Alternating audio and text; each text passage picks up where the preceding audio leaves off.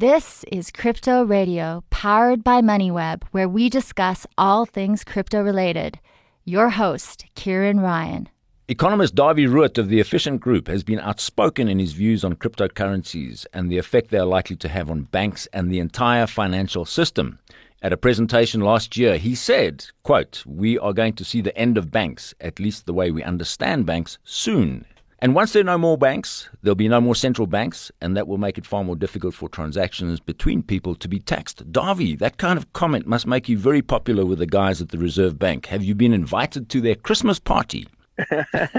Well, actually, the South African Reserve Bank is really up there, and they're trying to stay sort of up to date with new developments. And they have a specific division, especially for these sort of things. And they're trying to create what we call a sandpit, where everybody can get the opportunity to come and play in the sandpit with all the various regulators sitting around the sandpit and sandpit to see what we are doing. So I think the South African Reserve Bank is trying to at least to stay up to date with new developments. All right, so maybe just explain why you see such a dim future for banks and the fact that you said that they won't be able to tax. Once people start adopting these cryptocurrencies and private coins and private monies, it's going to make it much harder for tax authorities to keep control of this, right? Yeah, indeed. Well, the tax part is very easy to understand because the so-called cryptocurrencies, and I prefer to call it private monies, or maybe one should actually call it something else, not even money, should call it information. But the reason why it's going to be so much more difficult to tax people in the future is because of technology, making it easier for people to hide their identity, and also to making it easier for people to hide the fact that they have money. And you can simply compare that to cash. If I have a lot of cash in my pocket and I do a transaction around the corner somewhere with you, it's very difficult for the authorities to actually tax that specific transaction because it happens with cash. And that is what so-called crypto money is. It is basically cash, but it is in an encrypted or an electronic format. With all the characteristics, or many of the characteristics that one would find with physical cash as well. So that's the tax part, and why it's so difficult to tax it, because it's pretty much the same as tax, or it's pretty much the same as cash. On the banking side, the reason why we're going to see a change, and already we are seeing a massive change in the way that we're doing transactions, because of the nature of this crypto money, which you can encrypt, first of all, is why it's called crypto money. But not only that, but because of the nature of the technology. The nature of the technology is such, the blockchain technology as an example, is that in a current system in which we find ourselves, we've got a central authority, the South African Reserve Bank, and basically everything goes through the South African Reserve Bank. If you touch money somewhere, except for perhaps physical cash, but if you touch money somewhere, then the banks will have to facilitate the transaction, and the South African Reserve Bank stands between the banks, so to speak. But if you make use of private monies or so-called crypto monies, then you don't need a central authority, and individuals can actually transact between one another, or various organizations can transact with one another without the Reserve Bank even knowing that. And that inevitably means that the central bank will lose a lot of its power, and monetary policy will be completely different, or set completely different in future, and taxes, of course, will be much more difficult and things like that. So I think the main point here is because of the nature of this technology, we are likely to see quite dramatic changes in the way that we do business. I mean, if you were a government or you were a Reserve Bank governor at this point in time and looking at this technology that we're talking about, are we looking at more or less financial and personal autonomy for citizens? And would you be worried about that if you were a governor? Well, yeah, I think there are two answers to that. The one is that this technology, just look what's happening in China, for instance. And really, we talk about money, and we're talking about things like, for example, ownership, and we talk about surveillance and all that. And in the end, all these sort of things are pretty much the same kind of thing. What is happening in China is that the Chinese government, for instance, they are really following individuals wherever they go with facial recognition technology and stuff like that. And they're also following transactions. So they can pretty much see everything that you are doing, and they can follow these transactions despite this new technology, because that's a cultural thing, I guess, and it's part of the history of China and stuff like that. But at the same time, individuals can make use of this technology to hide from the authorities. So I think what we're probably going to see is a clash between liberally minded individuals, people that want to do their own thing without the interference of politicians. And on the other side, we're probably going to see politicians or governments trying to use technology to do exactly the opposite and to force us to do certain things and to follow us and to tax us and stuff like that. So I think there's a clash coming, basically, between, let's call it the public and the authorities. And I've got a suspicion that the public is probably going to win because they're always a step or so ahead of the authorities. Oh, goodness. Okay. You've probably also seen there's a proposed amendment to the Reserve Bank Act, which would remove any private shareholders and place ownership in the hands of the state. Now, you've also commented that sounds like a move that will encourage a proliferation of private monies. You've already mentioned private monies like Bitcoin and cryptocurrencies. Now, just explain why that would be. And is this kind of irrelevant at this point in time? We're talking about amending the Reserve Bank Act and placing ownership in the state. Is it irrelevant? And it's not really irrelevant because there's a bit of a sting in the tail there. Well, it's irrelevant in terms of monetary policy, really, because monetary policy, the Reserve Bank is protected. The Constitution protects the Reserve Bank in a way that they conduct monetary policy. And the Reserve Bank, and it doesn't matter who the owners of the Reserve Bank are, the Reserve Bank is supposed to be independent from the state. So if you change the ownership, theoretically nothing is supposed to happen. So why is it that politicians want to be the owners of the Reserve Bank? And I've got a suspicion it's got to do with some other things. They're trying to get a little bit closer to the Reserve Bank. For various reasons. Remember, there are something like $50 billion worth of reserves at the Reserve Bank. There are certain contracts between the Reserve Bank and Treasury regarding Forex and all that sort of stuff. And I think the next step will be for politicians getting actually more involved in the setting of monetary policy at the Reserve Bank. There were some politicians actually already mentioning things like they call it quality easing, which of course is completely the wrong word, but suggesting that the Reserve Bank should be more supportive of economic growth. So although it's not going to make a difference if they nationalize the Reserve Bank, really, or not supposed to, that I believe is a small step to the next step, and the next step is perhaps more interference at the South African Reserve Bank in terms of monetary policy. Now, you've also been involved in the development of crypto assets yourself, and one of the coins that you've been looking at releasing or issuing is a stable coin. Maybe just explain what that is and why stable coins people are talking about it as the future of crypto. Yeah, maybe we can talk a little bit about what is money, the definition of money. Now, traditionally money the definition of money is anything that is generally accepted as money, which doesn't really help us that much. But there are certain functions that money can fulfill, like it's a medium of exchange, it's a store of value, and you can use it to measure things like the price of something. So that is usually the role of money. But I believe that money can actually do more things like that. Money can be, at least the crypto money or this money that we're talking about, private money, so crypto money. And that is actually nothing but information. And this information can tell you things like, for example, who's the owner of something.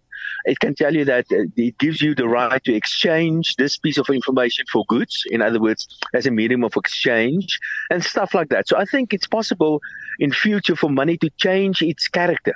And the definitions that we have for money traditionally are probably outdated. But having said that, so money this information can also be information about your identity, but it can also be information about your right or your ownership about a car or a share or a pot of gold or whatever the case may be. So it's proof, this information, that you're an owner of a pot of gold, but at the same time, you can use this information and exchange this information for something else, for a car, as an example. And then the nature of money changes from ownership to a medium of exchange. I hope that makes sense. And I think that is perhaps part of the answer to what money is going to be like in future.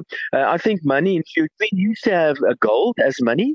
So why not have money that represents ownership of something underlying, like a share, for example? And that's exactly what we're planning to do. We have listed a note on the JSE, which is a financial instrument. Why can't we issue ownership of this note by way of a so-called coin? And because there's something supporting this coin, it's called a stable coin. And then you can actually invest. Now then it becomes information about investment, or you can exchange this information and it becomes money. It becomes something that you can exchange for a car, as an example. So a medium of exchange. And that's indeed what we're planning to do eventually. We want to issue a so-called stable coin, which will represent your ownership in an investment on the JSE, as an example, or your ownership of a donkey. It doesn't really matter what the underlying asset is. And that thing is then called a so-called stable coin because it's got something supporting it. Unlike, for example, the South African rand, we don't have the gold standard anymore. And the gold standard simply means that we can issue money out of nothing, create money out of nothing. It's called fiat money. And I guess a stable coin can be compared to what we had previously in the form of the gold standard. It's interesting to note that crypto adoption in Africa has been exploding this year, in large part because Africans want to protect themselves against fiat currencies that are losing value fast. Now, are governments going to be able to regulate this unruly beast called the crypto market, or has it taken on a governance of its own, do you think? Yeah, that's the idea. That's the exact idea, is because nobody is in control of this. It's information. And remember, information flows. Information, you can send information as long as you've got a connection to somebody else, you can send information. I think there are a number of reasons why it's exploding in Africa particularly. One is that certainly people are losing interest or trust in fiat currencies. And maybe just as a side note, the South African currency, the rand, for the past 40 years has lost more than 99% of its value. 99% of its value over the past 40 years. So certainly, I mean, that's not something you can trust. So it's no wonder then that people are looking for alternatives, like, for example, these private monies. But there are some other reasons as well. Another reason is that Africa is not that well banked, and you can make use of this, and it started off in East Africa actually, where people started sending airtime, and they used that as money initially, and it's quite well established now in many places in Africa. So we don't have banks in all places in Africa. People still want to do transactions, so you simply use your smartphone to send information from one individual to the other one, and it can either be information about the ownership of a piece of gold, or it can be information in the form of airtime. It doesn't really matter. You can use your smartphone and to pay somebody else, and in the process without actually having a bank account. And that's part of the reason why I say that banks, if I was a bank, I would have been very, very concerned about this. And that is also, by the way, why many banks are getting more and more involved in this world of private money. Do you think that that's going to be a kind of restraint on central banks and governments as well? The fact that you have these private monies and people can actually at this point opt out of the rand or the kwacha or the Zimbabwe dollar. Do you think that's going to act as a restraint or not? Is there eventually going to be a clash between these two types of money? Well, there are many countries in the world where it's actually banned. Bitcoin, as an example, is banned in Russia. And I can tell you, crypto is banned in Russia, and I've seen crypto to Russia, and they've sent it, I've sent Bitcoin to Russia, and they've sent it back to me. Of course, there's no crypto is not in a place; it's somewhere in the sky. It's somewhere. It doesn't exist somewhere. It's information. So, and I've sent it to people in Russia, and they've sent it back to me. So clearly, there is a ban on the use of Bitcoin in Russia, but still we can do that. So yes, politicians are going to try to stop that. And they're going to try to stop that because they're losing control. Central banks certainly can potentially lose a lot of control over monetary policy in a country. But I think it's a losing battle that they're fighting. I can't see how authorities will be able to win this war. They couldn't win the war against pornography, because pornography basically is nothing but information. And I'm pretty sure that this private monies, which is also information, will find a way through, and the private sector will eventually win the specific fight. And in the process, we're probably going to see governments being weakened quite substantially, maybe changes in political systems eventually.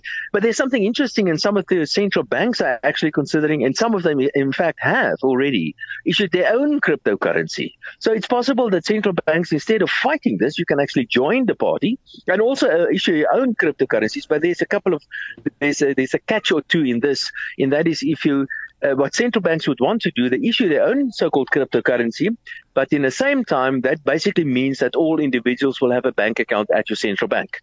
And central banks can basically follow all transactions on their blockchain, as an example. But that's one way for authorities to address this issue, and that is simply, why not join them? We're certainly not going to beat them. But isn't there a danger then that you fall into this trap of having no restraint or no cap on the issuance of new crypto money if you've got the central bank? There's always this danger. It's part of history. We've seen it many, many times before. Goldsmiths, for example, issuing a lot of IOUs, saying they have a lot of gold in their vaults, and people use these IOUs as money. And then one day somebody discovered there wasn't enough gold in the vaults, and there was a run on the bank. And we've seen it plenty times before. During the time of gold standard, there were many instances where there were runs on the banks. And even today, there are runs on banks. We've seen it in South Africa even, where people run to the bank to say, listen, where's my money? Because the bank has lent out my money. So there's no guarantee that it won't happen again. But I think that due to the nature of the technology, it's probably less likely for something like this to happen because of the decentralization of this technology, where everybody is basically checking everybody else. But I guess it's always possible. It's happened in the past. It's probably going to happen in the future again. Interesting times ahead. That was economist Dawie Ruot of the Efficient Group. Thank you, Dawie. My pleasure.